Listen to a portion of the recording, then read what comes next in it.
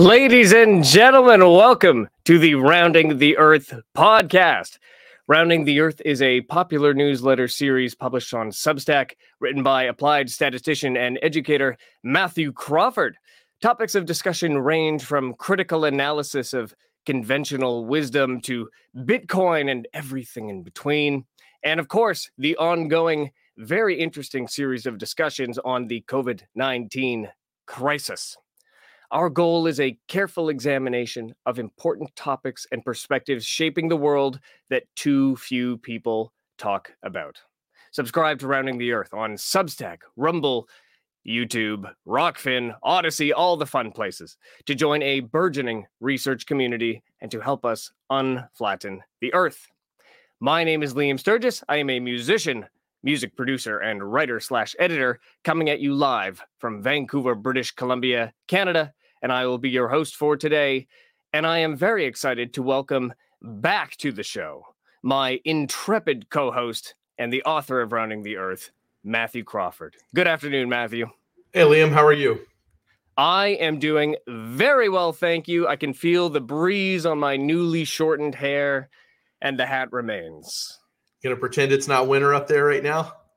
Oh, man, it doesn't feel like winter. We're already on the way to summer. But do you like winter in Texas? It's winter in Texas right now. You're feeling it? You know, I before we get started, I'm going to give a little pushback on the description of the COVID-19 crisis. You said crisis. I did. I still feel like so much of this is like an invented crisis. Maybe the vast majority of it, maybe all of it. I don't know. But I love the word pandemonium because it just feels like pandemonium has been thrust upon us for something that didn't really need to be that way. So that's my rhetorical pushback for the day. Well, it's funny. I used the word crisis this time. My script says pandemic, and I specifically swapped pandemic for crisis because I thought, well, that's a much more appropriate, slightly more all-encompassing word.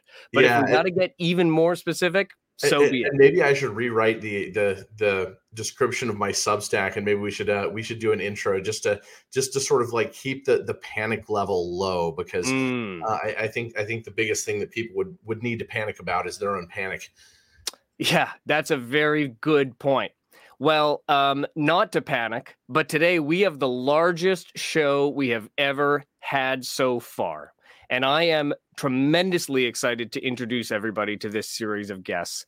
So how do we want to do this? Let's bring people on one at a time and have them introduce themselves that way instead of overwhelming everybody all at once. So let's do this.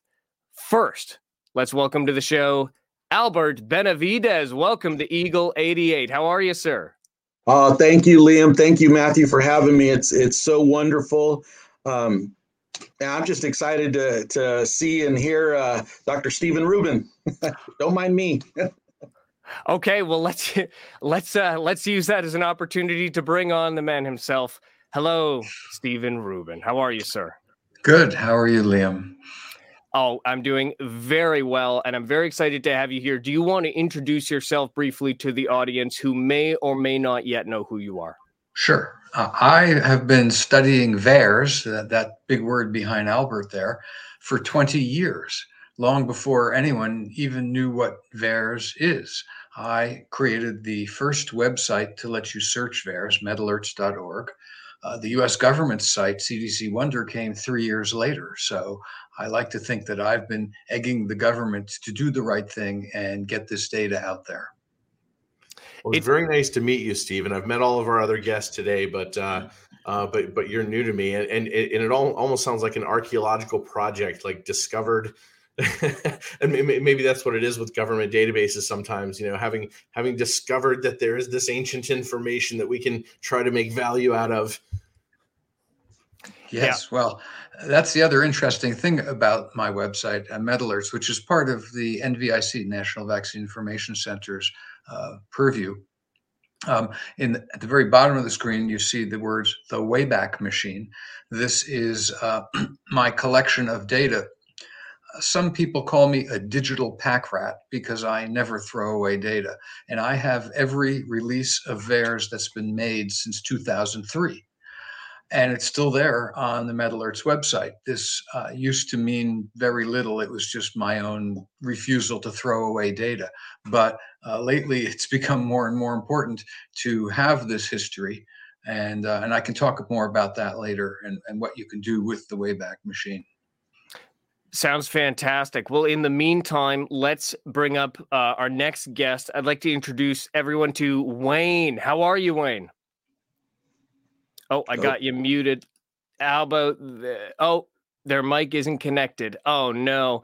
Yes, indeed. We've been having some audio issues behind the scenes, but we're going to get that figured out. Wayne, you there? No. Oh, no. This is how the sausage is made, ladies and gentlemen. That's okay. Okay, we're going to get that figured out. So for now, let's pull in, speaking of audio, our audio-only guest, Josh Guetzkow. Oh, did I pronounce that right? Close. It's Guetzkow. Guetzkow. Josh Guetzkow. Let's go, Guetzkow. Let's go, Guetzkow. Did somebody say sausage? Is there sausage? My name is Josh Guetzkow. I am a faculty member in sociology and criminology at the Hebrew University. And my mainstream academic work doesn't deal with these issues, though I've been bringing some of it more and more in line with this. And I started looking at VAERS and other pharmacovigilance data pretty early on in 2021, and I've been writing stuff on it ever since. I'm in a car and I'm about to go through a tunnel, so I might zone out here. I'm going to sign over. Wonderful. Well, thank you for coming back on the show, Josh. It looks like Wayne might be ready to try again. Wayne, you there? No, he's not there. Oh, no. Well, that's okay. You know, so far we've got an audio-only guest, a video-only guest. That's another first. Okay, we're gonna continue. Wayne could just move his lips, and I'll just say stuff as if I'm Wayne. Okay, well, we're gonna continue to try to figure that out. But last but not least, in the meantime, allow us to introduce our final guest, Scott McLachlan. How are you, Scott? Good, thanks, Liam. Just having a chuckle at the remote ventriloquism. Okay, now do you want to introduce yourself to the audience as well? Right, so I'm a lecturer in digital technologies for healthcare. That's, big fancy words and all, but basically 20-something odd years ago, I studied health science, I studied nursing, went into IT for 20 years, and I've worked most of the last 6 years with Professor Norman Fenton and Professor Martin Neal at Queen Mary University. I recently moved to King's College to take over my own lectureship remit. Well, that's fantastic. And you've recently put out a paper that we're going to turn to in a minute. And I think what I'm excited about the most for this show, guys, is we have a true dream team. And I tried to, the title was so long. The original idea was to call it the VAERS Audit League of America. And then I realized, well, not only is it too long, it also doesn't encompass the whole picture because we're really a global, or you guys really encompass the globe. I think, Scott, you're in the United Kingdom. We've got Josh over in Israel, and a strong contingent, of course, in the United States. And of course, VAERS, as we know, isn't exclusive to the States. So the World VAERS Audit League. So we skipped over a little bit Albert at the beginning, but Albert, you are the person who introduced me personally to VAERS at all. I stumbled on your work on none other than this crazy fringe conspiracy theory video platform called BitChute, where you really kind of blew my mind fairly early on in my experience in mid-2021. That's when I started learning about VAERS, and it's thanks to you, sir. So can you give yourself a more elaborate introduction now? You deferred very quickly to Steve. Explain to the audience who you are, for those who don't know. Yeah, well, my name's Albert Benavides, and I go by Welcome the Eagle on social media. which is Twitter and BitChute and Odyssey. And, I learned about BitChute early on in this pandemic myself when I was getting thrown out of YouTube following these people in 2020 who were driving around the hospitals saying, that on the news, they were saying that the hospitals were filled up and patients were busting out at the seams. It was like, oh my God, it's all full. Yet when you drove around these hospitals, they looked like they were empty. So I was doing that same thing, driving around my local hospital here in Santa Clara County. I'm in San Jose, California, the belly of the beast. And we experienced the same thing. And I was getting my videos, my YouTubes pinched for that. So I had to find some other place, and that's where I found BitChute. And I followed VAERS, basically from day one, because I am a medical biller by profession, and I've managed some pretty big billing operations, particularly for a diagnostic laboratory for a good part of my career, BioReference Lab out of New Jersey.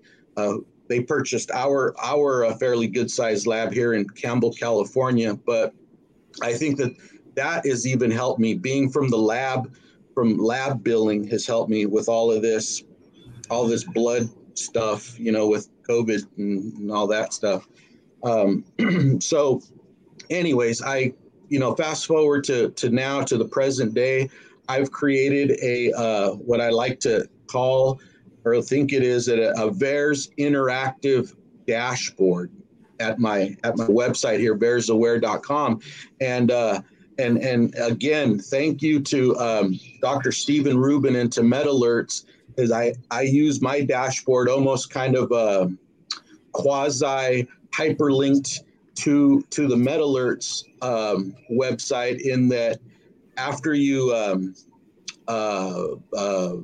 query your visual graphs and zero in on the reports that you want, you can authenticate those reports on MetaLerts. And I have a little hyperlink system where you click the report, the ID number on my page, but then it pulls in the actual report from MetaLerts. So I rely heavily on Dr. Stephen Rubin's website, MetaLerts. And with that, like he was talking about, his Wayback System, his archive, all that data that he has in there, is now people are asking for deleted reports, or they actually want to see history from pre-COVID jabs, and MetaLerts has, like Dr. Rubin was saying, back to 2003. And I'm always talking about the Wayback Machine. I just have to clarify to people, it's MetaLert's own Wayback Machine. It's not the internet's Wayback Machine, but MetaLert's Wayback Machine is awesome, and it's where you can find a lot of data, and that's where I built my dashboard for all deleted reports that MetaLerts has. And so anyways, that's kind of the short story about my interactive VAERS dashboard, that I like to say, in typical Silicon Valley fashion, we fake it until we make it, but like Theranos. So I'm saying that hopefully it's the next it's kind of the next evolution, in my mind at least, of what a VAERS system will be in the terms of data visualization and interactive dashboards and stuff like that. Okay, I want to pursue that thought, but I also want to make sure we give a chance to see if Wayne can be heard. Are you there? Oh no. This is crazy. We're okay. Well, Wayne, I'm not sure what to tell you, my friend. This is really unfortunate. Does he check the little headphone thing that he's got down near his belly there? Because they have a tendency to flip off. Yeah. I'm not sure. Yeah, this is a show of a lot of firsts. I'm sorry to say, Wayne, I don't think that mic is working. Okay, well, we're going to continue what we've been doing, which is trying to figure this out in the back end. So I want to pull this up again. This VAERS Wayback Machine. I want to learn a little bit more about it. Where did I hide this thing? So, Steve, do you want to explain how did you put this together in the first place? What is the VAERS Wayback Machine? Well, one thing I think I should start by clarifying, you keep calling me Dr. Rubin. I am not a medical doctor. I have a PhD in computer science, and I've been programming computers for 55 years. So I have a lot of history there, and I just love data. And when I learned about VAERS 20 years ago, who could resist free data? So I started collecting it. The idea of the Wayback Machine was just a place to put this data, but there's a couple of interesting things that the Wayback Machine can do. First, you can at the very top, you see the first choice is follow the changes to a VAERS case. If you enter any single VAERS ID number, it will go through all 250 releases of VAERS and show you the entire history of that report, when it first appeared, any changes the government made, and if it was deleted. So you can see all this history. You can also compare any two releases. So you can say, and I do this every week when new data is posted to MedAlerts, I immediately start by comparing it to the previous week and see what has the government done. And there are two types of changes. One is to change an actual case. So that's the second blue bar, find differences between cases in two releases of VAERS database. And it gives you a red and green, shows you the case where red text will indicate something that got deleted from the report, and green text shows something that's been added. So it's quite clear to see how the changes were made. You can also look at the added and removed cases. Every week there are many, many added cases, of course, but there's also some removed, and this has been the case for 20 years. This is not a new thing. They do delete cases. The other thing you can do is to search an older release of VAERS. You can just drop into any of these 250 former releases and do a complete search of the data. So it's quite useful, I suppose, especially these days, to understand what may once have happened.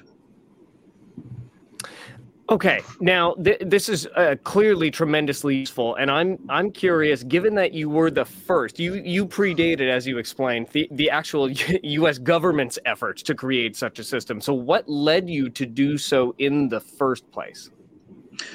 Well, someone wanted to search VAERS, and at the time, VAERS only existed as these download files, 3 files per year.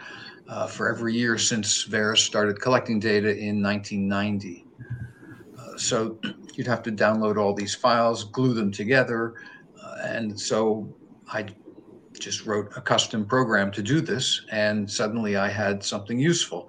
And then people started saying, but I want to, let me see it. I want to explore it. So I just created this searchable database. It just seemed like it was what we say in the computer industry. It was a Friday project. It wasn't my main job, but it was this thing that I just did occasionally. And it got the notice of a lot of people, including the National Vaccine Information Center. And I partner with them now. But my main goal is to just have the facts, all the facts, not put opinion on it. And this is not about COVID. MedAlerts is about VAERS, all of VAERS. And the idea is that it is, and you know, and I get attacked by a number of fake news organizations that want to take down my website. And so I just, every time they ask me questions, I say, I'm not changing any of the data. I'm not blogging about anything in particular. Some websites are sort of screaming up front, this is what's going on with COVID. And according to what we've picked apart out of VAERS, I don't want to do that. I want to be more universal. I want to survive this pandemic and still be looking at VAERS because it is useful. A lot of people complain about VAERS. They talk about the fact that you cannot make a medical statement about the safety of a vaccine by merely looking at VAERS. And this is true, by the way, numerically, mathematically, there's not enough data. It's a post-marketing system that doesn't have in it the healthy people. It is underreported by vast amounts and always has been. But that doesn't matter to me. What matters is that VAERS can identify trends. VAERS does have a lot of information, and you can look at it, and you can see things that are going on. And we certainly do, all of us here are seeing these things. And then you can turn around to the government, as NVIC does quite often, and say, look what we see in VAERS. It identifies a trend. You need to look more carefully. And so this is the canary in the coal mine. It doesn't mean that all the miners are going to die, but the canary is not doing well. That's very well put. Now, that's I want to say also, you just pointed out the different approaches that various VAERS analysts have taken, some of whom have come into this because of COVID, are focusing primarily or entirely on COVID. And when we had Liz Wilmer of Open VAERS and Jessica Rose 2 weeks ago, we had sort of a similar discussion where we pointed out, everyone is looking at this from a slightly different angle. And it seems to me that all of it is tremendously useful, especially when there's so much data and so much to interpret and to avoid over-interpreting, that you wind up with a collection of tools and a collection of perspectives. Now I think this is a good opportunity to turn to Scott and to Josh, because that's where we have an amount of analysis leading to some conclusions. And I'm wondering, Scott, if you can introduce us to this work that you have put out and now recently updated. What are we looking at here? Right, so that's the first paper from 2021. So right. I sort of tripped over VAERS, I suppose, by accident, in that we were hearing a lot of anecdotal reports of things that were going on, and I went looking for where is some data that I can look at and go through and try and work out what's happening elsewhere. At the time, I was working in Norman Fenton's lab, and at the same time doing a little bit of work with things like some health data through one of the NHS trusts. And so, I couldn't use the NHS trust data to do the analysis that I wanted to, because that wasn't within the remit of the stuff that I was doing. So I went looking at VAERS. And so what we did was, and we ended up being one of the first, I think it was the first paper really that got published or at least released as a preprint that considered, that did a bit of a roll up and analysis of just what was in that very, very early VAERS data. So what we looked at in that paper was we pulled the first 250 complete VAERS records from when the vaccine rollout started. So I think the earliest patient was like December the 19th or December the 20th, and came through into January. And so we're looking at these 250 patients to see, what trends were there. We weren't really looking to make huge conclusions. We didn't think we were going to, as a sample size, it's tiny. But what we wanted to see was just, what can we learn about those first 250 people? And what we learned was actually pretty shocking. And, when we look back now, we can go, yeah, well, that makes sense. But at the time, it was pretty new stuff. So we learned things like the fact that the vast majority of those 250 obviously were elderly people.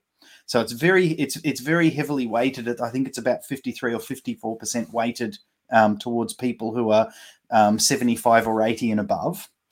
And what we noticed about them was that about half of them. So if you scroll down a little ways, there's a wee little upside down pyramid diagram.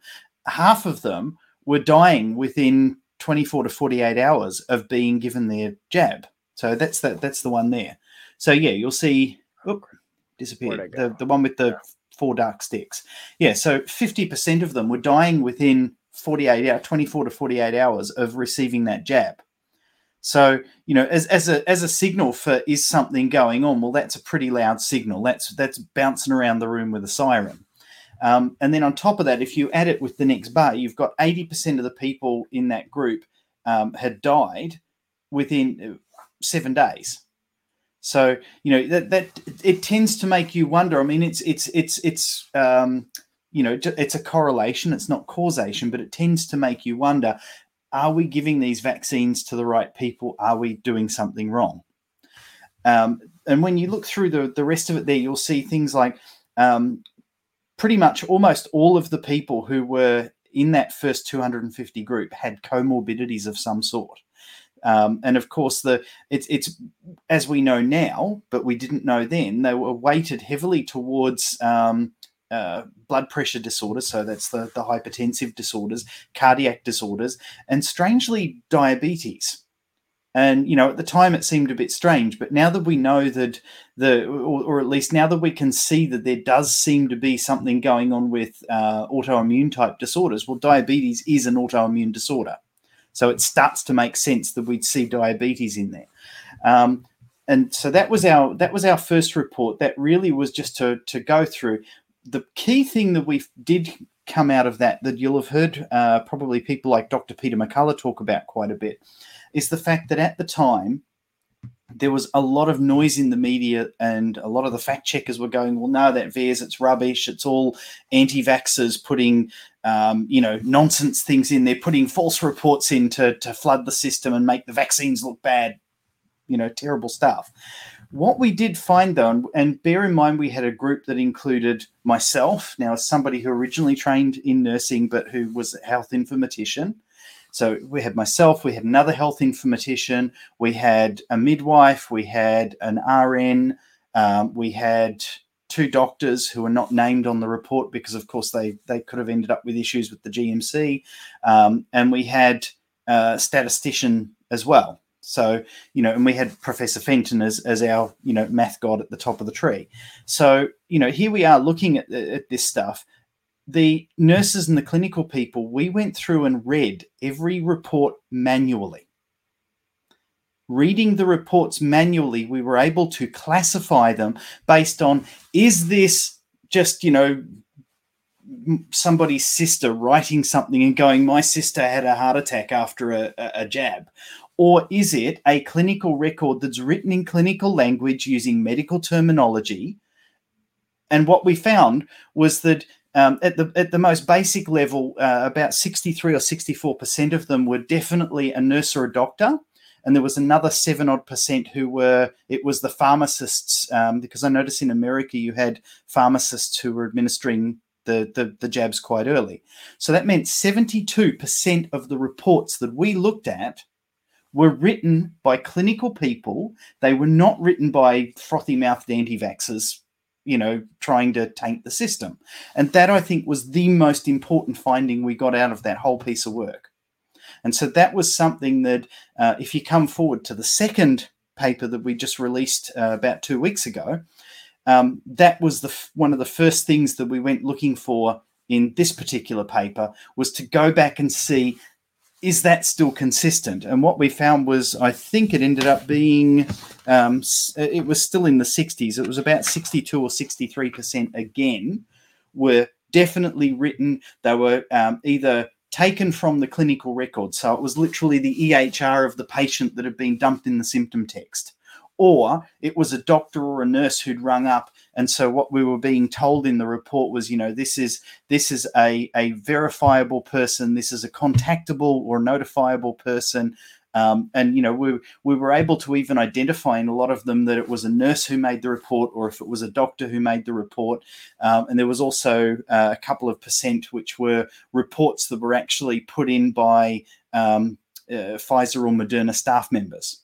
And so again, they were very medical terminology heavy reports, as opposed to something you'd expect from somebody's brother or sister. So, and if you go back up a little bit, you'll notice that some of the comparisons we did was to look at things like the shift in age groups. And we also looked at the things like the shift in onset. So there were a lot more people. This report covers just over 1,000 people. It's 1,012 odd people in this report, all people who were reported dead, and they were all reported dead in the same period as the original 250. So what we wanted to do was come 12 months forward, look at the same period and go, right, what do we get? And so when you look at this one, we've got this just over 1,000 people, and we're looking at things like, okay, how did the age shift change? Well, the age shift changed in that obviously about 30% of the reports moved into younger age groups. You'll also notice that we mentioned in there the fact that every death under 15 that we read was a male, which is very, very sort of, when you consider everybody, I heard Jessica last week talking about the fact that lots of young males with the myocarditis, etc. Everyone under 15 that we looked at was male. And you're also looking at things like, we looked at the comorbidities, and we tried to do some sort of cross-checking between comorbidities and found that, with all honesty, that the incidence of a potential vaccine-related death, I say potential because, of course, we can't confirm based on the data we find in a VAERS report, but the sort of correlation between a vaccine death and a cardiac condition and an autoimmune condition all in the same patient, or a cardiac condition and a blood pressure condition, or a cardiac condition and a clotting condition, all in the same patient. Well, that if you were to take out the cardiac patients and take out the patients who already have a pre-existing autoimmune disorder, about 45% of these deaths would not have occurred. Wow. Okay. Yeah. Well, you get a sense that there are people who hear all this and go, okay, well, we just didn't know. There wasn't sufficient data at the beginning, and it's only now that teams like yours, Scott, are able to perform such analysis. But this is perhaps a good time to turn to Josh, who recently has engaged in some very interesting analysis and discussion around the CDC and their own safety monitoring analysis of VAERS. So, Josh, can you elaborate on what I've just introduced there? Yes, sure. So one of the things that I tried to do was to take the CDC's own published methodology of how they go about using VAERS to detect what they call safety signals, which are really danger signals. But the whole purpose of VAERS is as a pharmacovigilance system, an early warning system that can alert you to what they call safety signals that indicate there might be a problem here, right? The canary in the coal mine that Steve mentioned. And then they have a whole slew of other methods and data they can use to follow up and determine if that signal is really caused by the vaccine or whatever drug they're looking at. So I did this analysis in 2021, and hundreds of safety signals, very serious things I found. So I thought, well, if I'm finding them, the CDC must be finding them, because I just duplicated their methodology of how they said they were going to go looking for safety signals. So we FOIA'd them they said every week they were going to be doing this analysis and producing results. So we said, okay, what did you find? And they came back and said, well, we didn't do it. We didn't do the safety signal analysis. This was in spring of 2022 that we got this answer. And then it turned out there was a lot of back and forth, but it turned out, well, they did actually start a safety signal analysis in late March of 2022, coincidentally, just a few days after we asked them about our FOIA request, but that's another issue. And they said, and then they finished at the end of July saying, well, the FDA was doing their own safety signal analysis. We basically found the same things they did, and there was nothing unexpected.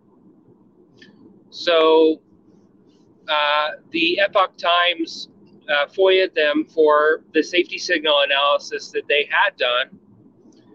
And they recently came back, they got the results, and they found, 770 safety signals, very, very concerning issues, cardiac issues, blood clotting issues, neurological issues, menstrual, gastrointestinal, cancer, death, you name it.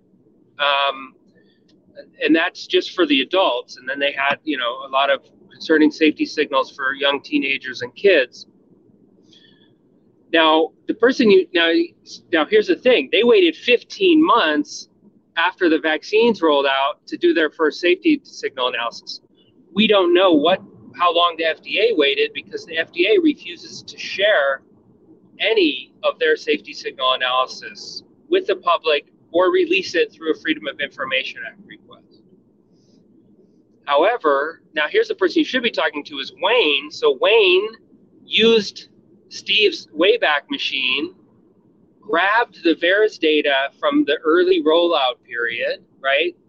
And went back and said, okay, because now we know exactly what methodology the CDC used, exactly the comparison that they used. So you could do the same comparison and say, if they had been looking, when would they have found their first signals?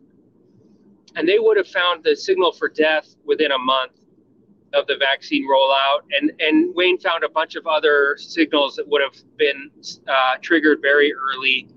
And he found that if you broke it down into even smaller age groups, like if you looked at 80 plus or 70 plus, you would have seen a signal within a couple of weeks.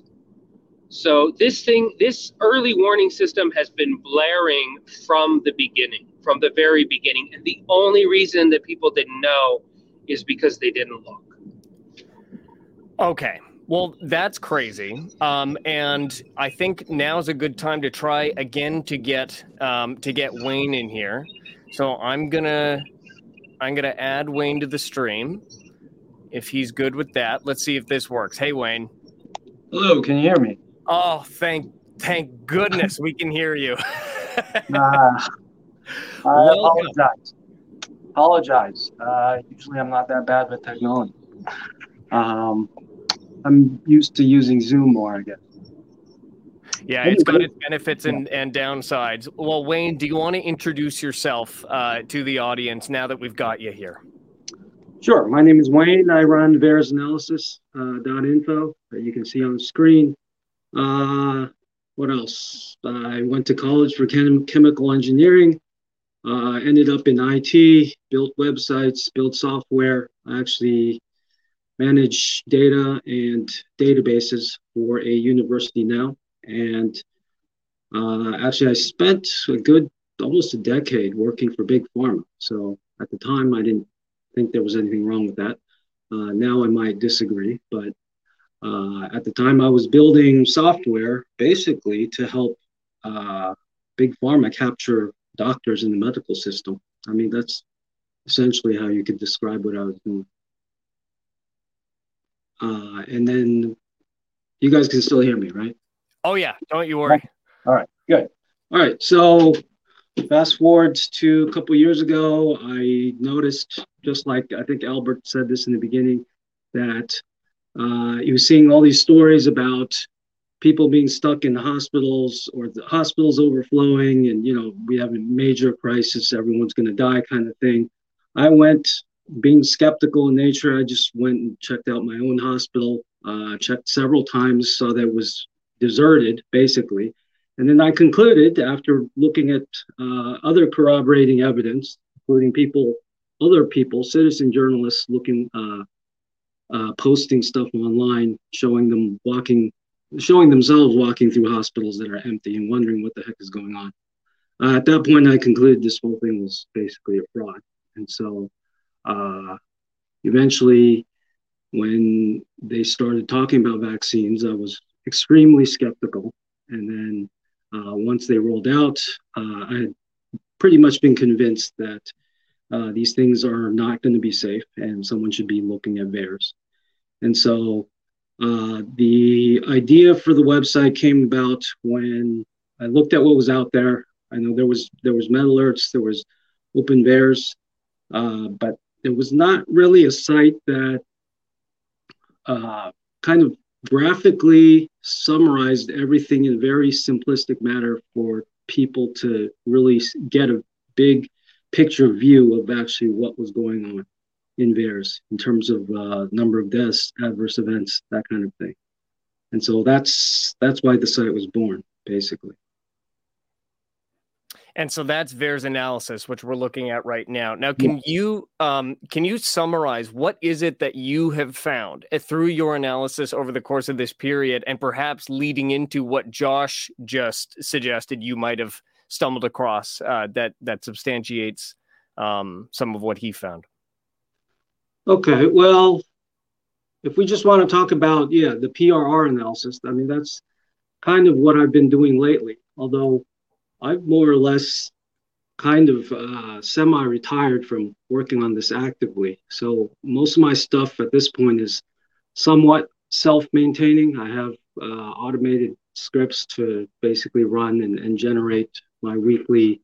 So I have a weekly update that is on the website, and that pretty much happens mostly on its own.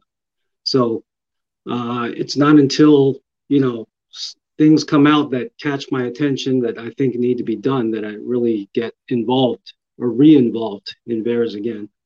But with Josh's PRR stuff, the proportional ratio, reporting ratio signal analysis, with the FOIA request stuff coming out, that caught my attention. And I thought that, someone should really go back and look and see when safety signals actually first trigger using the CDC's own methodology.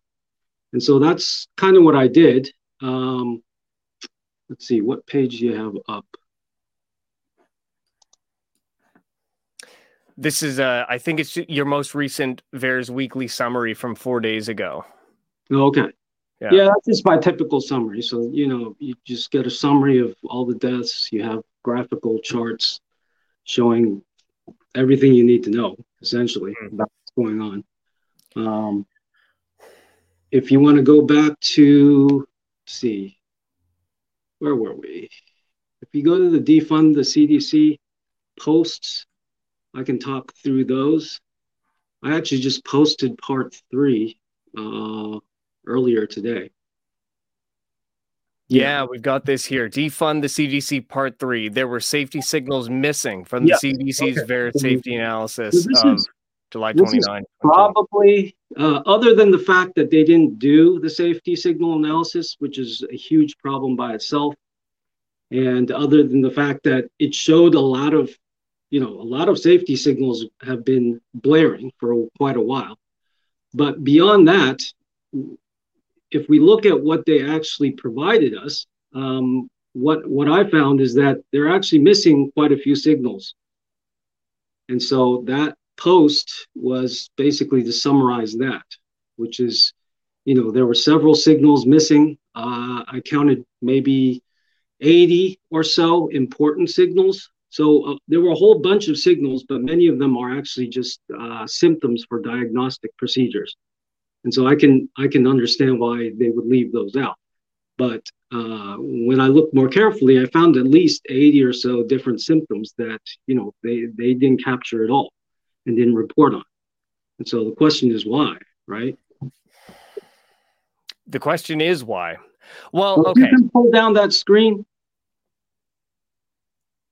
right there. Yeah. So those are your examples of safety signals that were not present in that file they released of the safety signal analysis they did on July 29th. Wow. Okay. So, look, this has been very alarming for someone like me, and I think for a lot of people who, up until now, have never had any reason to think of vaccines in general or any specific vaccine as being something to be worried about beyond the obvious, pinprick of a needle in the arm.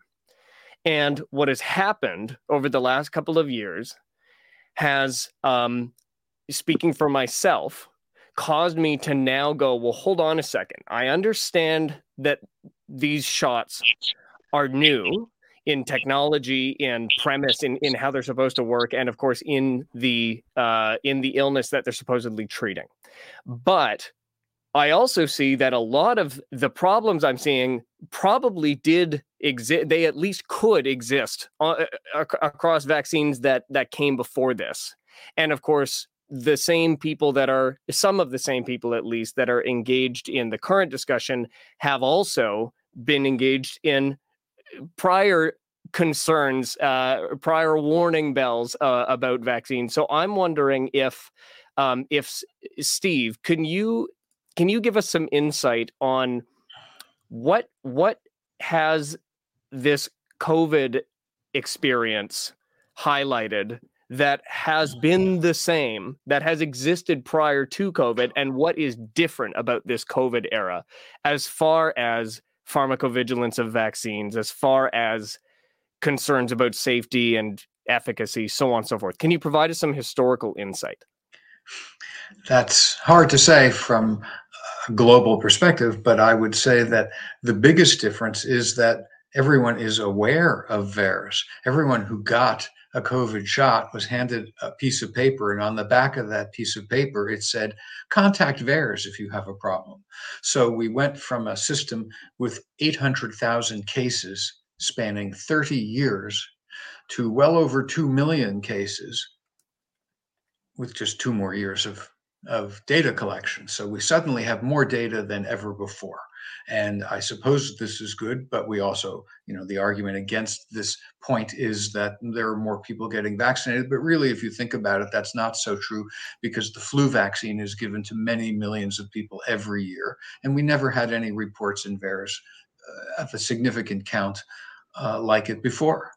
I would like to point out one additional thing that about MedAlerts, since I'm here to brag about my website, and that is that, and this is something that people don't always notice, but MedAlerts adds in external sources of information to the analysis of VAERS. It's built into my system. There's a couple of these things, and everyone's doing the same thing, but I do this across the board.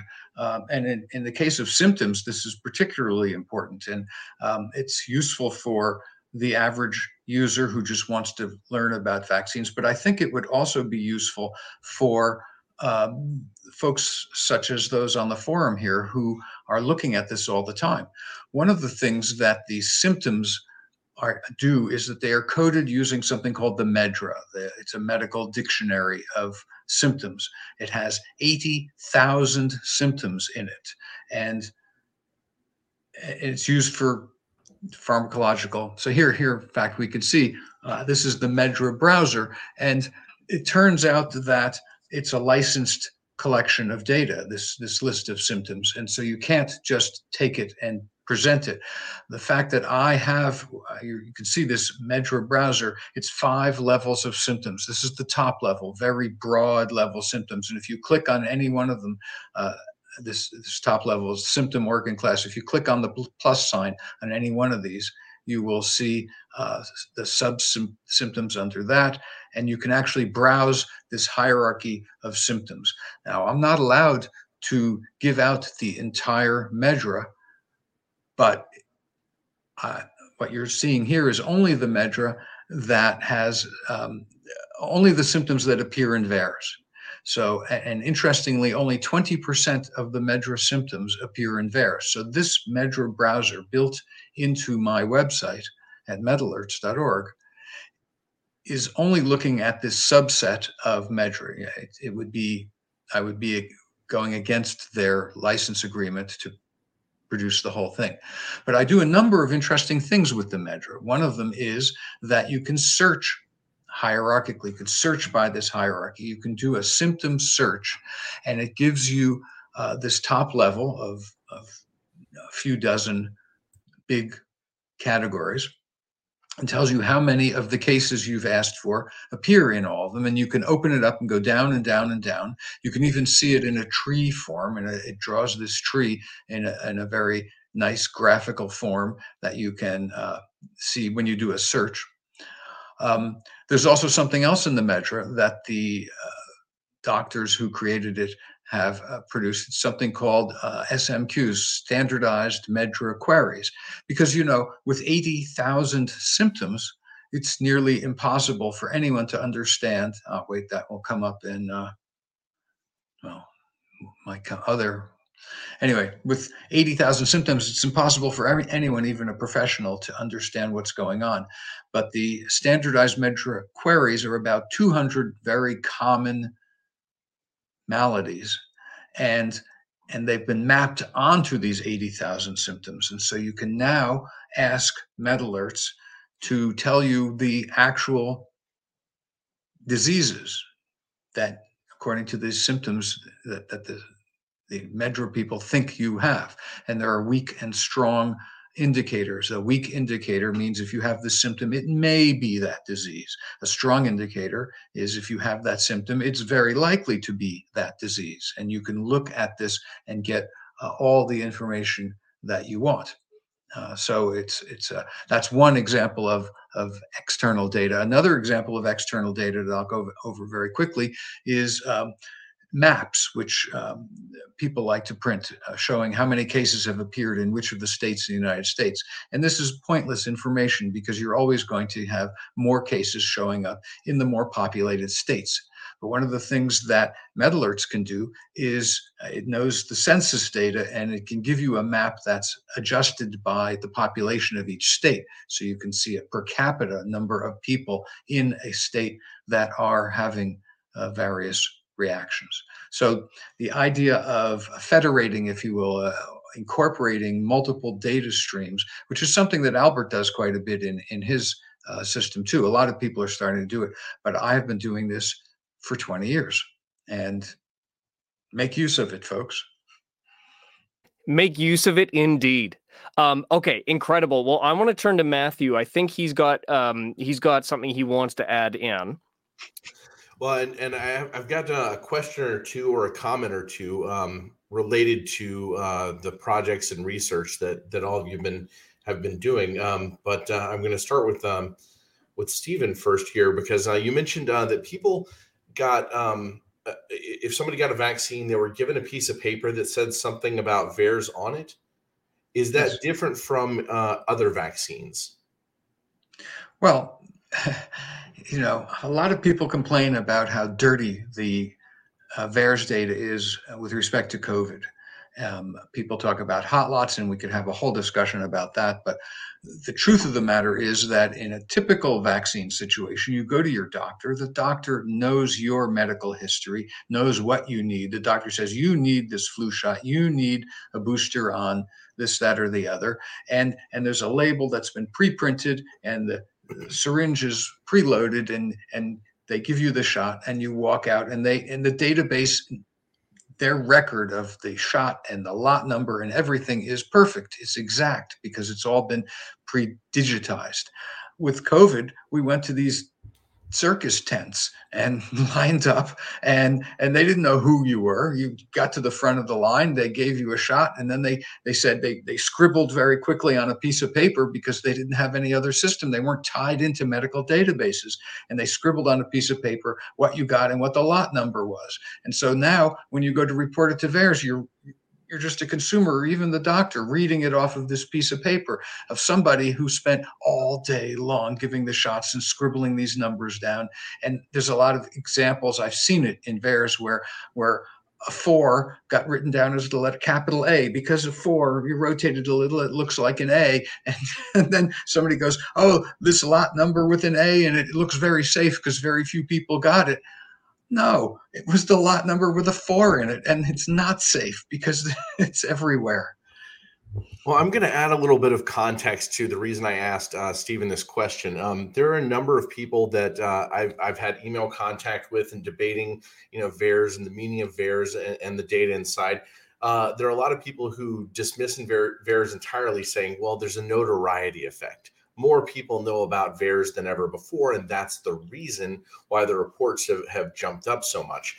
And just to give an example, one of those people was Dr. David Katz, who wrote an article talking about VAERS and its limitations. I guess he was chosen to write this article, and it was pushed out on LinkedIn and other places. And he has a whole lot of letters after his name: MD, MPH, FACPM, FACP, FACLM. And yet, when I talked to him by Zoom, he could not say if he had ever read a VAERS report before. So I just want to point that out right now. And he was the person chosen to write that article about VAERS. But he and many others have suggested that there is something like a notoriety effect.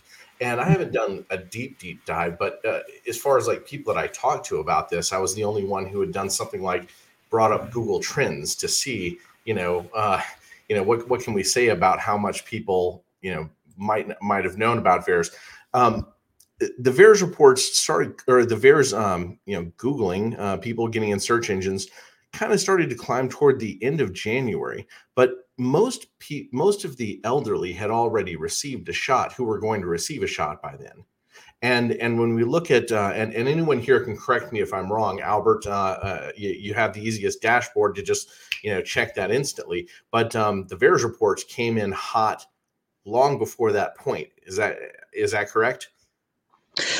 Yeah, I mean, I started to notice the deaths kind of disproportionate to the uptake right from the beginning. I mean, it started the first reports of death on January 8th of 2021. It was the first 13 deaths that we got.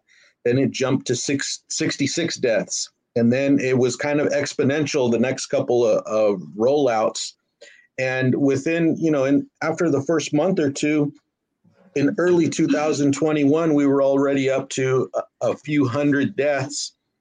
And in proportion to what the uptake was at that time, I thought it was like, wow, this doesn't match. If it's supposed to be super rare and once in a million severe adverse event or something like that, safe and effective, it sure didn't look that way right out of the gate within the first few weeks of the rollout. So, yeah, I'm not finding a lot of evidence for the notoriety effect.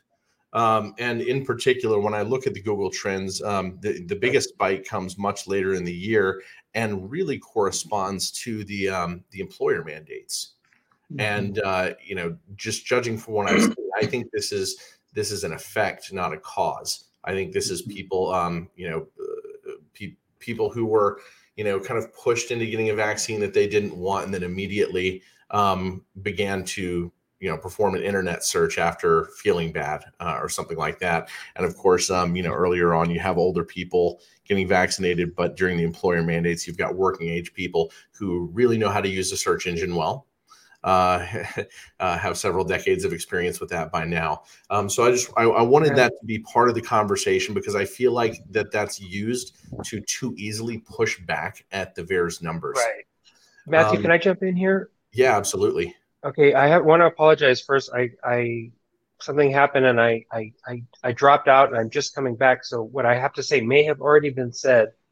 But first of all, people who dismiss VAERS for that reason don't realize that the total number of reports isn't how they go about detecting safety signals. It's a percentage of reports, disproportionate percentage of reporting for different types of adverse events. And as you've pointed out in the past, if you have a vaccine where you have a ton of new reports, that would actually tend to drown out safety signals rather than elevate them.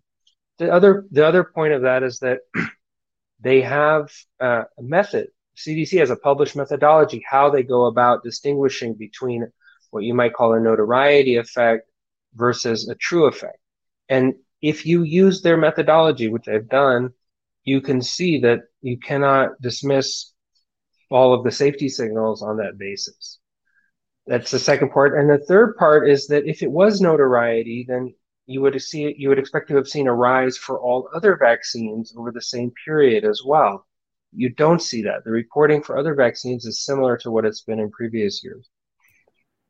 So those are three responses I have. Sorry, pardon. And this adds to Stephen's point, which is that VAERS is not about getting a complete picture of everything that happens because it's underreported. It's about using a system that is consistent enough that you can judge trends, right? All data is dirty. And typically when we work in any field, we have some assumption that we're working with dirty data, and we think about what we can make from that data. And when you have consistency, what you can get is trends. If people trust just basic polling data, like how popular is the president, that polling data is certainly not a whole view of the country at once, right? And there are different aspects of data that you have to consider when you judge how useful the data is. And then one of those, and this goes to some of Scott's research, there is a temporal signal, a very strong temporal signal. Is that signal more or less strong than for other vaccines? Do we know that?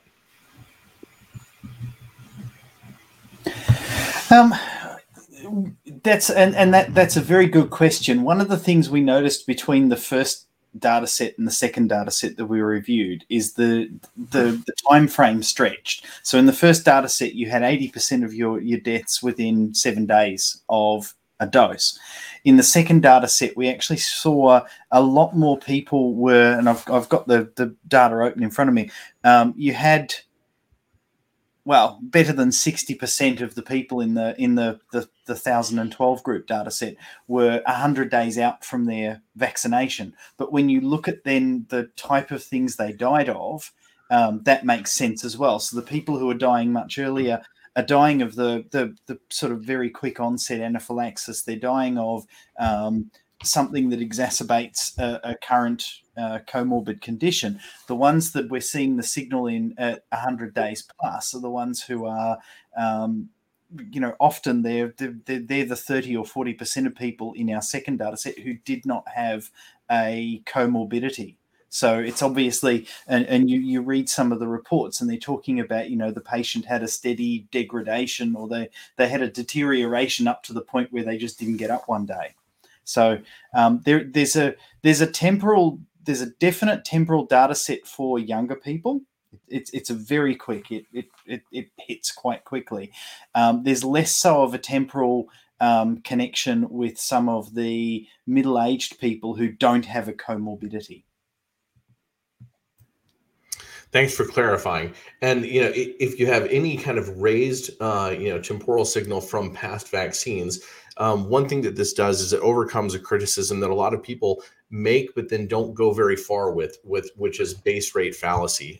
Base rate fallacy is something that we should always be aware of, which is that does this look different, inconsistent with base distributions and base rates of illness and injury from previous circumstances. And, again, if you have something that is consistent, and that's the important thing about the VAERS database, then you can, make some of these types of judgments. And then I'm going to throw in this very important point. I can't remember who mentioned it. I think it was Josh. Josh said the CDC came back or the FDA came back and said, well, we weren't really, concerned about safety signals because it was nothing unexpected. Okay, right there. That tells us that everything we've been saying about what we saw in VAERS is true, right? That's basically the FDA and CDC saying, yes, we know about all of these problems. And in fact, it's even worse than that, though. But first of all, that pushes back against any argument that these aren't really signals, right? That debate is over. That's gone. But the debate that we have in front of us now is far, far worse. How did they know? Why did they know that these would all be signals? Why was that an expectation? And I think that this is a question that should be asked by everyone right now. Josh, well, was that you, Johnny? Yeah. Can you hear me okay? Yeah, I can hear you. Yeah. Or am I coming? Yeah. Okay. Just piggybacking on this idea that they were expecting this. We have through FOIA a contract they signed with a weapons manufacturer, General Dynamics, to take over or to take charge of the VAERS reporting for the COVID-19 vaccines. This contract, which was signed in August of 2020, August of 2020, months before the EUA, and was in effect as of August 2020. It wasn't like, okay, let's wait until the vaccines are approved and then we'll start paying you. So and in the contract they said, we historically have about 1,000 adverse event reports per week. We're expecting 1,000 per day. And whereas we normally have about 5% serious adverse events, serious death, hospitalization, permanent disability, life-threatening adverse event, we normally have 5%. We're expecting 40% of the reports to be serious adverse events. And that was in August of 2020. And then at the end of February, they had to triple the number. They had to hire a bunch of more people and pay them, another $20 million, triple the budget to process an extra 25,000 adverse event reports a week in order to take care of the backlog of over 100,000 reports they had gotten already in just the first 2 months of the program. So, even their worst nightmare scenarios were not as bad as the actual thing was. But you can see that they were fully expecting a massive increase in reporting. And as Steve pointed out, it's not like they don't give vaccines. It's like 100 million vaccines given every year to the adult population, and another, I don't know. I think like another 160 million childhood vaccines, including the flu vaccine. So, there's a huge number of vaccines that are given out every year in the country. I just did a little napkin math based on what Josh just said about how they were expecting 7 times as many reports coming in, 1,000 per day instead of 1,000 per week, and the ratio of the severe reports. So my napkin math says they were expecting about 90 times as many severe injuries or deaths than usual. They were already expecting that. Why? Why were they already expecting that? But do you know what's really disgusting about it? Is the gaslighting that we're seeing. So if you look, for example, on my Substack. Actually, Scott, if I could have you wait for just a moment, I want to throw something new into the conversation that may change the way people think about this, because this expectation, there's one more piece I want to throw in here, which is that last week I had a chance meeting with a gentleman who told me that he secretly helped fund one of the mRNA vaccines. And his name is Brian Bishop, and he said that he funded it with Bitcoin. He came to a dinner that I hosted, and he very plainly told me that he had secretly helped fund vaccine development. But then further, he went we discussed the question as to whether or not the vaccines are effective. And he shifted the conversation. He says, well, it all comes down to, what do you mean by effective? Did it stop the pandemic, or did it transfect cells? I'm throwing this out there because this question of what did they know prior to this entire vaccination program? Is it possible that this was an experiment meant to do something completely different? This man is a transhumanist. He got involved in Bitcoin early, specifically through an email group among transhumanists, and seems to have been steering toward transhumanist technology. He was kicked out of the Human Genome Project for trying to, or for pushing his research toward designer babies. So I'm just pushing that out there because I feel like I've collected enough information at this point. I've seen enough from, heard enough from the CDC and the FDA, heard enough from the DoD side to say, when they tell us we were expecting this, I think we should believe them. There's something I really want to make sure we emphasize that Albert had pointed out in the chat, and this did come up 2 weeks ago when we talked to Liz and Jessica. But Albert, do you want to elaborate on what's on the screen here? Yeah, and thank you, Liam, for putting that up there. And this kind of also segues into just taking a step back to the notoriety effect that Matthew was talking about. In that, also to remember that filing a false a false report is a felony, which makes it a federal crime, which makes it a felony. And I've filed a couple of reports myself. One, I helped a lady friend, Praying Hawk, shout out to you. But her poor mom, she passed away from a death from the jab. And then my uncle, who's still alive, but he got a stroke. But anyways, the point is that me helping submit the report, they wanted to know everything about me except for my social security number. They asked me, like, are you the patient? No. How are you related to the patient? I'm the nephew, or the other one, I'm a friend. Wanted my address, wanted my telephone number. And then on each screen, it said filing a false report is a crime, is a federal crime. So, and then, it's a little bit clunky, and yes, you'll get kicked off after 30 minutes or so. So you factor all that in, you realize that it's going to be difficult for somebody to come in and try to sabotage the VAERS system by like pumping in 1,000 or 1,000,000 fake reports. So I don't discount that, but I think it's going to be kind of difficult to do that. And the other thing, and now onto this part here, is that, and this is something that I wanted to ask Dr. Rubin about, because here is the 5 times that they tell us that only the initial report is made public, even though they continue to capture follow-up report, like follow-up data, like the VSafe data, like postbacks, at your 60, 90, 6 month and 1 year anniversaries, you'll get a text, or in my case, an email saying, check in. How are you doing? Are you still alive? How do you feel? Do you feel like you've recovered? Something like that. So they're talking about that follow-up data. But then there's also, in the 4 to 6 weeks, they have to rigorously authenticate a report. They give themselves a reasonable and comfortable up to 4 to 6 weeks to authenticate a report before they publish it, which that's what it says on the guidelines. But in reality, I realize on one side, they flip reports super fast, like based on the date that they received it to the date they published it. Sometimes it's only 3 or 4 days has passed, even on death reports, and then they'll turn around and publish it.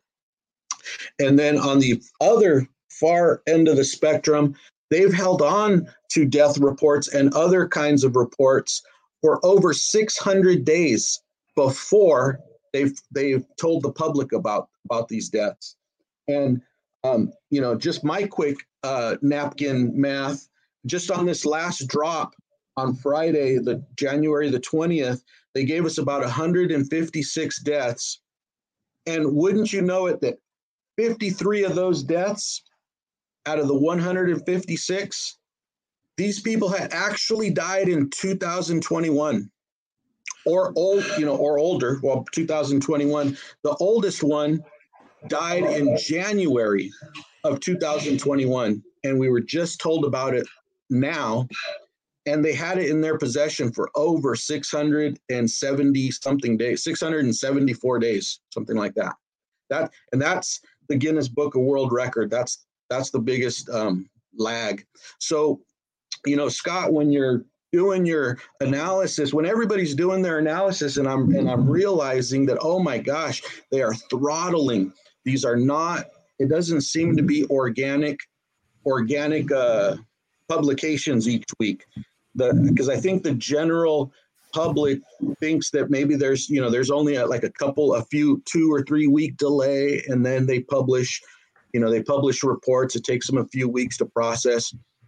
And I don't, for the most part, yeah, but there's a lot of thousands of reports that go well beyond the 4 to 6 week authentication process. Well, since we're on the topic of manipulation of these reports and manipulation of the data, I have a question for Wayne. Wayne's has, if I understand correctly, 80 different signals that were missed by the reporting analysis. I'm curious, is there any general grouping? Because, most of what we've seen are cardiac and blood disorders, you tell us, are there any particular groups that most of these 80 signals that were left out belong to? Let me just pull it up. I did notice a lot of thrombosis, a lot of myocardial stuff. So it's along the same line. Well, let's do a thought experiment. If you were an investigator and you were to see that thrombosis was being intentionally hidden, I'm not saying that this was intentionally done, but let's suppose that it were, what would you think somebody was trying to hide?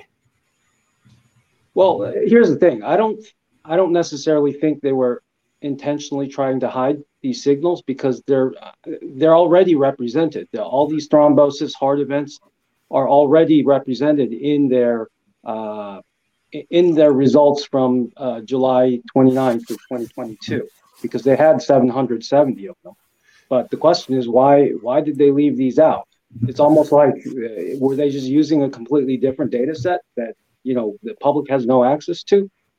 Perhaps. When I looked at the spreadsheet, I got a hold of the spreadsheet from the Epoch Times before it was published, from Zach over there. And when I looked at it, when I looked at the top 10, maybe on the different tabs that I poked on, or top 20, I didn't think immediately blood or clotting or cardiac disorders. Oh, you didn't? Did you have it sorted in any way? I think it was sorted from highest PRR. Okay. In the tabs that I was looking at. Now it's certainly true that those were in there, but I didn't get this like super feeling of focused around blood, cardiac, as I do when I look at this list. Okay, so one of the points. Because there's probably about 7 or 8 there that are coagulopathy and blood clot related. Yes. Yeah, and then you've got all the thrombosis down the bottom. So one of the points I make in this article, if whoever's controlling this, Liam, if you could scroll down more to the chart that I post. Basically, my point was that you can get lost in the weeds looking at that spreadsheet that they provided, because there's 770 items on it, right? And so to basically see the forest from the trees, it's much more useful to look at a graphic. So something like this you see on screen, which is what I summarized. And basically I took, and the other problem, which I also point out in the article, is that they took the lowest level symptoms, right? The PT, BEDRA terms, instead of classifying them or grouping them into a higher category. And so I've kind of done that here. And then I've also taken the adverse events of special interest, which were actually listed in there and defined in their SOP. And so the ones that have stars next to them, the symptoms that have stars next to them, those are the AESIs, the adverse events of special interest, as defined in their SOP. Okay, before we get too far away, I gotta let Scott jump in with the thought that we lost earlier. Yeah, I apologize for interrupting, Scott. That's okay. Sorry, I will say that's in the second report. We did exactly the same thing as Wayne. We grouped symptoms together, and we used a machine learning text classifier to basically, go through and find all of and the example we give in the paper is for high blood pressure. So, go through, find the 9 or 10 or 12 different terms that we used and lump them together. Find all the terms that we used for cardiovascular disease and lump those together, and so on. What I was getting at before was it's interesting to note that they knew that they were going to have these adverse events, yet they've spent a lot of time gaslighting everybody and trying to avoid admitting the events are happening. One of the biggest things that I constantly am sort of butting heads with, both in the UK or when I look at Australia and New Zealand data, or even when I look at the US and Canada data, is this whole idea that, and Professor Fenton's done a couple of great videos on it, this whole idea that they keep misclassifying things. So they keep misclassifying, as Jess said last week, you don't start the clock from 14 days after the needle's pulled from your arm. You start the clock the minute the plunger goes down.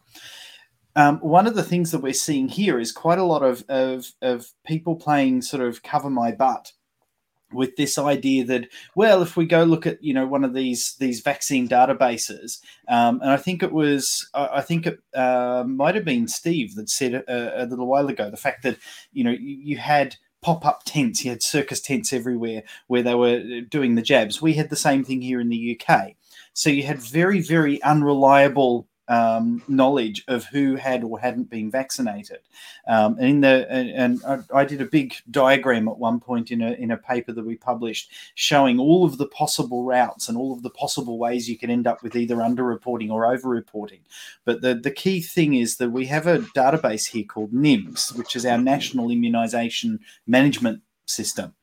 And you get this idea that you've got various groups, like we've got a group in Oxford and a group called the ICNARC,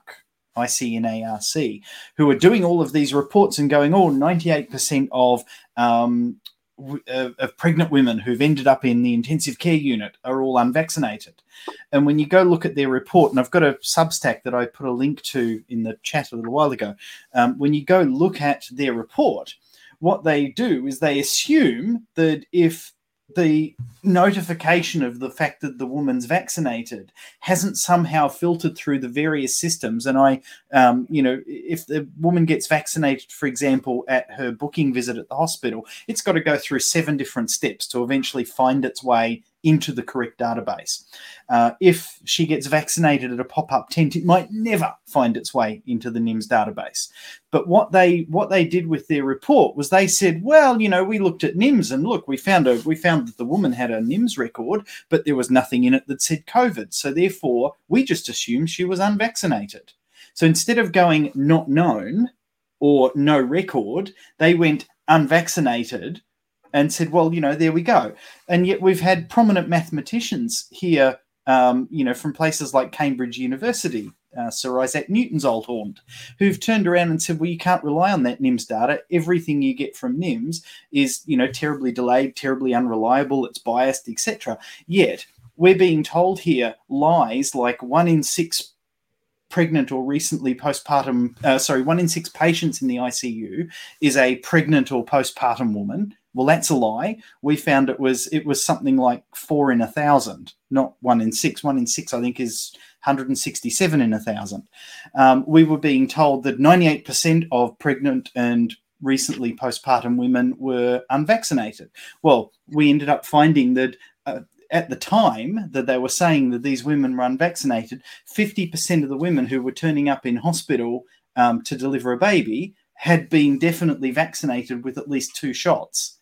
So how are we supposed to believe that 98% of them are unvaccinated when we go look at the NHS records, and the NHS actual EHR record records that over 50% of them were vaccinated, and they were vaccinated by their midwife? Yeah. So everybody's being gaslit into thinking that being unvaccinated is the danger. If you look at that link that came up on the screen a moment ago, you'll see that stillbirth rates dropped during COVID. So they dropped for the period of 2020. Okay.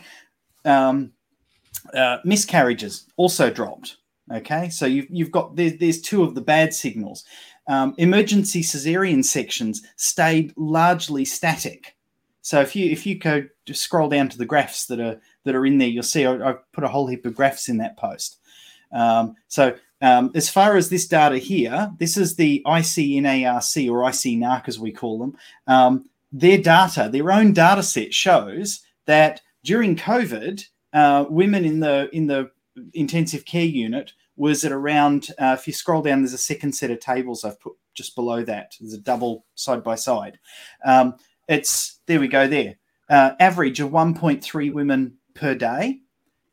That's during COVID.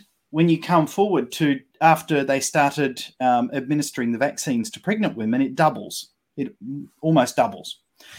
Keep coming down. And there should be a graph for the stillbirths comes up shortly.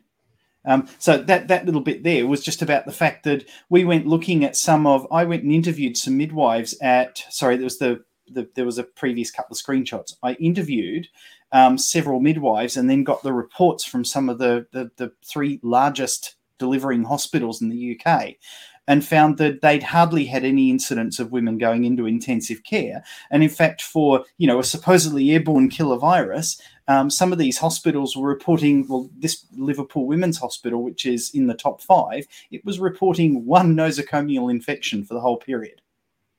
So, it's supposedly getting out there and it's putting all these pregnant women in intensive care, but only 1 person caught it. So if we keep scrolling down, the sort of that graph there is an example of the sort of criminal way that they try and make it seem like COVID is killing people. What they've done here is they've changed, instead of saying how many actual patients went into intensive care, they've said how many number of days a patient how many number of days as a total a patient of that type, so a recently pregnant or currently pregnant woman, was supported in intensive care. So what we're seeing there is that over that particular period, there was about 240 days of intensive care used for pregnant women. Now, when we went and had a look at some of the records, what we found was, for example, 1 patient had been in intensive care for 130 days. The minute you took her out of that there, you ended up back at actually a lower number of days of intensive care for the 75 women who actually did go to intensive care. Most of them ended up being about 0.8 to 3 days.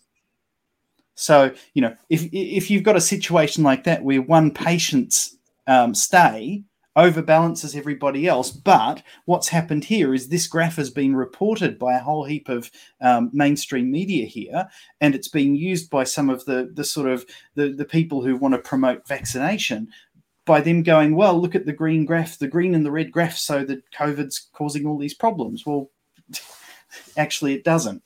So if you keep coming down a little bit more. Yep, keep coming past that. Keep going. There should be a graph. No, keep going past that one. So here we go. This is monthly stillbirths in the UK. So what you're looking at on the left of that yellow bar is pre-COVID. So that's before COVID even existed here. The yellow bar itself is the COVID sort of main reporting period here, where we had the 2 biggest spikes, so between March and September. So that's the period where the newspaper articles and the Nature article and the Lancet article that you scroll past, that's the period where they were saying stillbirths were up, and they were claiming stillbirths were, hugely increased. Yet, as you can see, the general trend of the graph... Sorry to interrupt, guys, but I think I got to run. Okay, thank you so much, Thanks, Josh, Wayne. for being here. Thank you. Yeah, it's been real. Thank you. Okay, we'll talk to you again soon. Yep. Bye. Yeah, so as you can see there, the general trend for stillbirths actually dropped during COVID. On the right, the 2 green bars are light green is the first dose, dark green is the second dose. You actually see that stillbirths not only go up, they go up at roughly the same angle as the women were receiving doses, and they go up much higher than pre-COVID. And yet we're told that it's COVID that's causing this, it's not the vaccines. And there should be one more much larger, really nice graph further down. That's our friend there. So what we've got there is light grey, we've got booking visits. So it's fairly normal in any maternity unit, no matter what Western country you're in, it's fairly normal for you to book more women. So more women will come in initially, I think I'm pregnant, than you'll actually deliver. The difference between the light grey and the dark grey will be a whole lot of things like miscarriages and so on that unfortunately happen, but that's the way humans are built. But what we're seeing here is that the bookings are dropping down towards the actual deliveries, the darker line. But the important things to note here, unvaccinated women are yellow, that yellow bar that comes down. Vaccinated first and second dose, again, are the same 2 colours of green. What we've got at the bottom, we've got premature births. One of the biggest things that they kept harping on about in the media and all of the social media sort of Twitter doctors that would keep harping on, you have to get vaccinated because vaccination prevents premature babies.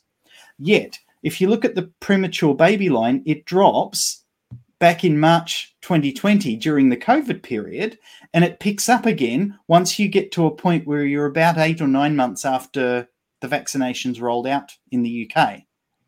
So prematureness was not negatively affected by COVID whatsoever, right? But it returned to normal. So we're not really worried about that. The purple line, though, is actually one that's quite serious. The purple line is emergency cesarean sections. So these are situations where the woman's had something like a preeclampsia or eclampsia. So they've had blood pressure issues that have meant that their body's rejecting the baby, or they've had something like placenta previa, or some other, maybe a high bleed, what they call either an antepartum hemorrhage where they bleed before they have the baby, or a postpartum hemorrhage where they bleed afterwards. Now, it's interesting to note, emergency cesareans in the UK had actually dropped over the last 10 years or so. They dropped quite considerably, but the line as it comes in from 2019 is fairly stable, and it stayed fairly stable during COVID. But when you get to the point where you start getting, it was the end of March is when they started, the JVCI here said, right, we want to jab all the pregnant women. Notice that March is when the line starts to go up a little bit. Then it goes up a little bit more. Then it goes up a little bit more. Once the vaccines were fully rolled out, once we see the point where you see where vaccinated takes over unvaccinated, you're already at a point where you've got 31% more emergency cesarean sections for a bleeding or blood pressure type related incident. You're 31% up on what's been your trend for the last couple of years. Okay, so I can't understand. Again, we've got to start looking at this and wondering, okay, COVID didn't seem to do very much to emergency cesareans during the period where just COVID was the only instigator. The minute you've got COVID and the vaccines, that's when we've started to see a problem in all of these maternity statistics. And we're being gaslit here by them saying, oh, well, a record in this one database that we know is lacking in records about vaccination, even though that's what it's meant to be, we'll call that unvaccinated because the data didn't get there. I'm going to throw this out there. I worked on the Defense Medical Epidemiological Database project, and which is still a very frustrating. I sort of consider it ongoing, but it will probably never be resolved, unfortunately. Where you get to August of 2021, and suddenly there's a server migration. And the data changes a whole lot because when the database was brought back online, a lot of the data from 2016 through 2020 was just missing. And so when the whistleblowers queried the data, they didn't have all of it and they had the wrong comparisons. But when the quote unquote glitch was found and the data was added back, it was greater than the historical data had been raised up from where it had been in prior snapshots. Now, of course, all of this is going on during this period, right? And we couldn't really, we didn't have enough data to detect like fertility safety signals like this, right? I mean, what Scott's showing looks pretty clear to me. But we didn't have enough data in there. And when I think through all the shenanigans that we've talked about today, and all of the signals that we've talked about today, I just think, the DMED would have been such a great database to add one more source for consistency. And so when we talk about this data gaslighting, I think this should be a phrase that we use more often. So I'm glad that Scott brought it up in here, but I want to give it a couple of similar examples to Scott's that I've seen personally. When I looked through the CDC's county level data, all like 3,140 U.S. counties or whatever the number is, there were times when you would see the vaccination rate get up to 99.9%, stay there for weeks, and then suddenly fall to 95%. And when you read the fine print, you find out that their numbers are only modeled anyway, right? And so, you don't get any sort of, real raw data. All you have to do is, hope and assume that their black box is going to be somewhat accurate. Even then, a lot of the claims that they seem to be making didn't match what I saw when I looked through their county data. And then we had hospitals here that were reporting 105% vaccination rates. How does that work? Right.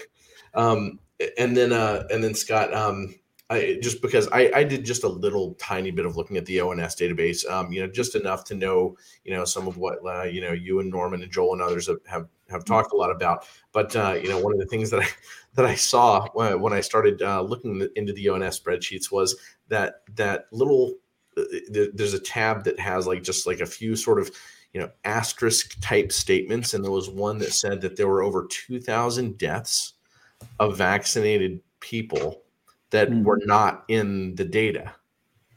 Yeah, they keep finding reasons to maneuver people, or they recategorize them as unvaccinated. Oh my God, he didn't get his second dose yet, so he's now unvaccinated. Or regardless of moving people around categories, I mean, it was just a statement. It was like 2,000 some odd people. Do you know the statement that I'm talking about? Yeah, it was 2,000 some odd deaths in vaccinated people that aren't being included in all their statistics, and they don't tell you where, and they don't give any reason why. So when you see these these vaccine effectiveness measurements that are claimed, in the UK and in the US, and people go, oh, this is the best government data. These are the responsible governments that know how to do things. Just remember that if you don't read the fine print, you don't necessarily see all of the data gaslighting that goes on, but there's so much more of it than I've ever seen in any type of circumstance. It's everywhere. The data gaslighting is. So, I want people to hear this part and hear Scott and to understand, it's all over the place. There are not even enough of us to point it all out. Matthew, can I just jump in here? Absolutely. Scott, the information that Scott was just presenting on the fertility related issues, one of the main data sources he used was from this ICNARC or whatever it's called. The day after he published this on his Substack, that page was gone. Whatever data he had pulled off of it was just gone within 24 hours. And I don't know if that's been reinstated or not. Maybe Scott. It looks like some of it's been reinstated. Yeah, but you have to check that they didn't start fudging around with it. They did this in Israel all the time. There was a preprint that Retzef Levy and some other people put up using some data they had on their dashboard. And within like a day of them circulating this paper, the data that it was based on had like completely been changed in order to skew the results in a different direction. And I could go on with other examples, but one thing that was interesting that Albert found, so Albert's been tracking the deletions from VAERS, right? He has this great thing on his dashboard, which is amazing. Everybody should go there, check it out, of like how many deletions there are every week. And what you see is that right at that point, at the end of March, beginning of April, when the CDC said they started doing their safety signal analysis in 2022, there's a huge spike in the deletions from VAERS for like 2 months. This huge spike, much higher than in the past, and then it kind of tapers down to its regular level. But it's very, very suspicious. Now, yeah. Albert, and we were just talking about fine print as well. So let's use these couple of transitions. You wanted to follow up. There were some further points you wanted to make on this this follow-up report fine print situation. Absolutely. And just to wrap up, this only initial reports are made public. The number 4 section there, where it looks like it says that only initial reports are made public, but since January 2011, only primary reports are included in the data. So what that meant to me was I went and looked at reports pre-2011 with big narratives in them, long narratives, and it looked like I could tell where the VAERS system would append the follow-up data to the initial report. And I'm not so sure. That's why I kind of wanted to ask, get a chance to ask Dr. Rubin, Stephen, if he recollects anything in there, because that goes. It's almost like we're operating under this old paradigm where we don't realize, like, wait a minute, if if we're only seeing the initial report, well, gee, I wonder how many of the 1.5 million people are now since dead, because Bree at React 19, Bree Dressen, has people that are filed their initial report as an office visit or an emergency visit, but they're now want to say that they're permanently disabled. Or one lady or one man actually has since died, and the wife is screaming that she wants to change her report from emergency to death. And she's getting the runaround on the phone call from the VAERS people saying, oh, yeah, we're updating it, but getting the word salad that they're not updating it officially for the public, like the initial report. So anyways, I was just wanted to ask Stephen if that is in fact the case. Did they, because I also did use his Wayback Machine expecting to see, well, if they did append it, maybe I would see it in the changes section of his Wayback Machine. Before Stephen answers, one of the things that we noticed when we were reading them, because we, literally read them a line at, a person at a time. One of the things we noticed was some of the earlier reports, you can actually see that somebody had gone back and said, yes, this patient was retested and was still COVID negative, or they got retested and they were COVID positive. So you could see where somebody had cut and pasted extra bits in. We don't see that now. It has always been the case that the VAERS folks in Washington, D.C. have more data than they publish for us to look at. If you use CDC Wonder, you notice occasionally that some of the cases has a VAERS ID, a 6 or 7 digit number, then a -1 or a -2 after the number. And these -2s are the follow-up cases that people have filed. There are none of these distinctions in the data that's released for me or any of us to use. So there may well be follow-ups, entire follow-up cases, but there are follow-up results, because I see all the time a change is made to a case and the change says died no, and they changed died yes. So there are some of these updates. I don't know what kind of Herculean efforts you have to go through to get VAERS to do this. One of the comments that was made earlier was about, the millions of extra dollars that had to be spent to staff VAERS. Did they staff them with experts? Did they staff them with people who know anything about medicine? Or are these just data wranglers who are trying to slog through stuff, reports that are 2 years old before they get filed? Could it be malevolence, or could it just be stupidity? I often go for the stupidity explanation of, the dead letter department, that this report came in and it fell between 2 desks. And then 2 years later, someone was cleaning and went, look at this, and put it on top of the pile, and it finally gets filed. Maybe, I don't know. I'm just saying that it isn't always evil that explains things in the world. There's a simpler explanation, and that is foolishness.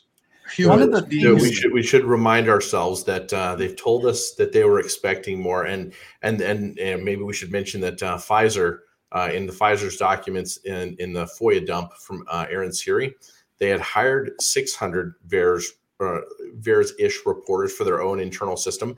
Were in the process of hiring 12 more, and then had a plan to hire 600 more after that. And from what we've heard, it sounds like there are approximately just 50 people at VAERS. So that gives an indication of what kind of an explosion of reports were expected behind the scenes. But I think we're going to move toward wrapping things up. And I'd like to thank everybody so much. This has been, such an important, afternoon. And if somebody has a really important thought, I'll give you a chance in just a minute. And especially Stephen, your work is historically important here. Thanks so much for making us one of your rare appearances. One of the things that did happen after we released that first report, sorry, I'm really rude in jumping in, was I was DM'd by somebody on Twitter who was a woman who said that she was a contractor for a phone company. She was working in the phone center at VAERS, and told us about the process that they were going through at the time. Unfortunately, Twitter, of course, blocked my account at some point, and I do have a backup of the account, so I've got her messages. But she actually talked about the fact that what would happen is they would sit at the desk. They were contracted. They're getting an hourly rate. They sit at the desk, and then every Friday, apparently there was a group at VAERS who would sit around and go through the reports that came in and decide, yep, that one's in, or that's a duplicate, so we'll throw that one out, or we don't like that one, we'll throw that one out. That one hasn't got the right sort of information. So they were actually doing what they claimed was quality control at the time, which very well could have just been censorship. Okay, yeah. Well, we need to have follow-up streams on any number of these topics we've touched on ever briefly, and this was the largest show we've ever had. As Matthew said, you all being here, you've contributed something unique. You've each approached this work. Well, you started at different times. You were brought in for different reasons, but the result has been, as mentioned at the beginning, a sort of a Justice League, the VAERS Audit League of the world. So we've also had, beyond just your individual platforms that you've built, we've had a lot of really important links shared and resources for people to reference and to look back on further. So I'm going to go in after the show and make sure that is all documented and available for everybody. And in the meantime, I just want to, as Matthew said, open up if there are any final thoughts now, or forever hold your peace till the next stream. Anything anyone wanted to add in? Yeah, I'll go first real quick. And hopefully on the next stream, hopefully you have us all back on, as I wanted to, especially with Scott and Stephen and the other techies, a little more techie talk about data extraction from the narrative, because a lot of us are doing that, and and how that applies to the foreign data. And you guys discussed that with Jessica and Liz, but yeah, because I use that currently with the amount of like unknown ages, that the ages are clearly populated in the narrative, but the actual age is not populated in the age field. Be it lot numbers are in there, symptoms like the foreign stuff, but talk turkey about more techie stuff like that, because we rely on that heavily, and that was a big kick in the gut with that foreign data being scrubbed out like that. And I noticed that subsequently they started scrubbing out countries that were outside the European Union and the yellow card, and nobody noticed it. That some of the Australia, Philippines, Japan, those countries do not participate in that European Union blurb that we got that said that was the premise why they scrubbed that data. So we could talk about that later. But thank you for having us on here, Matthew and Liam. I mean, and just what a rare treat to have Dr. Stephen Rubin. And man, let's do it again.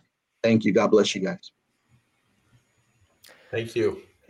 Rock on. Okay, so I just want to remind everybody, in addition to the platforms and the tools that these tremendous gentlemen have put together, we also invite everybody to, if you haven't yet, become a member of our locals community, roundingtheearth.locals.com, where we in advance made sure to go out and publish all of the different places you could watch this stream. We've had a live chat going there as well. You can join for free to keep in the loop with everything that Rounding the Earth is doing, or it's also a way to support the show if you'd like to, for as little as $5 a month. And there's also a free code you can use for a free month of support there. But it's a great resource. Go join over there if you haven't already. And please do. It really is a great place for a community of people to all put in their observations, because putting together the big picture is difficult. We all get focused on our little piece. And then when 5 or 6 people contribute to a topic, it instantly turns into a more complete picture of what's going on. So we appreciate all the people who contribute there. And there are a bunch of them, some very, very intelligent people, and it's turning into more of a community, like we said at the beginning, a burgeoning research community. When you get people just like this group here, who are all passionate about a subject and who are all interested in trying to figure something out, you figure it out much quicker in a community of like-minded people, and that's what this is. So thank you all again for joining us.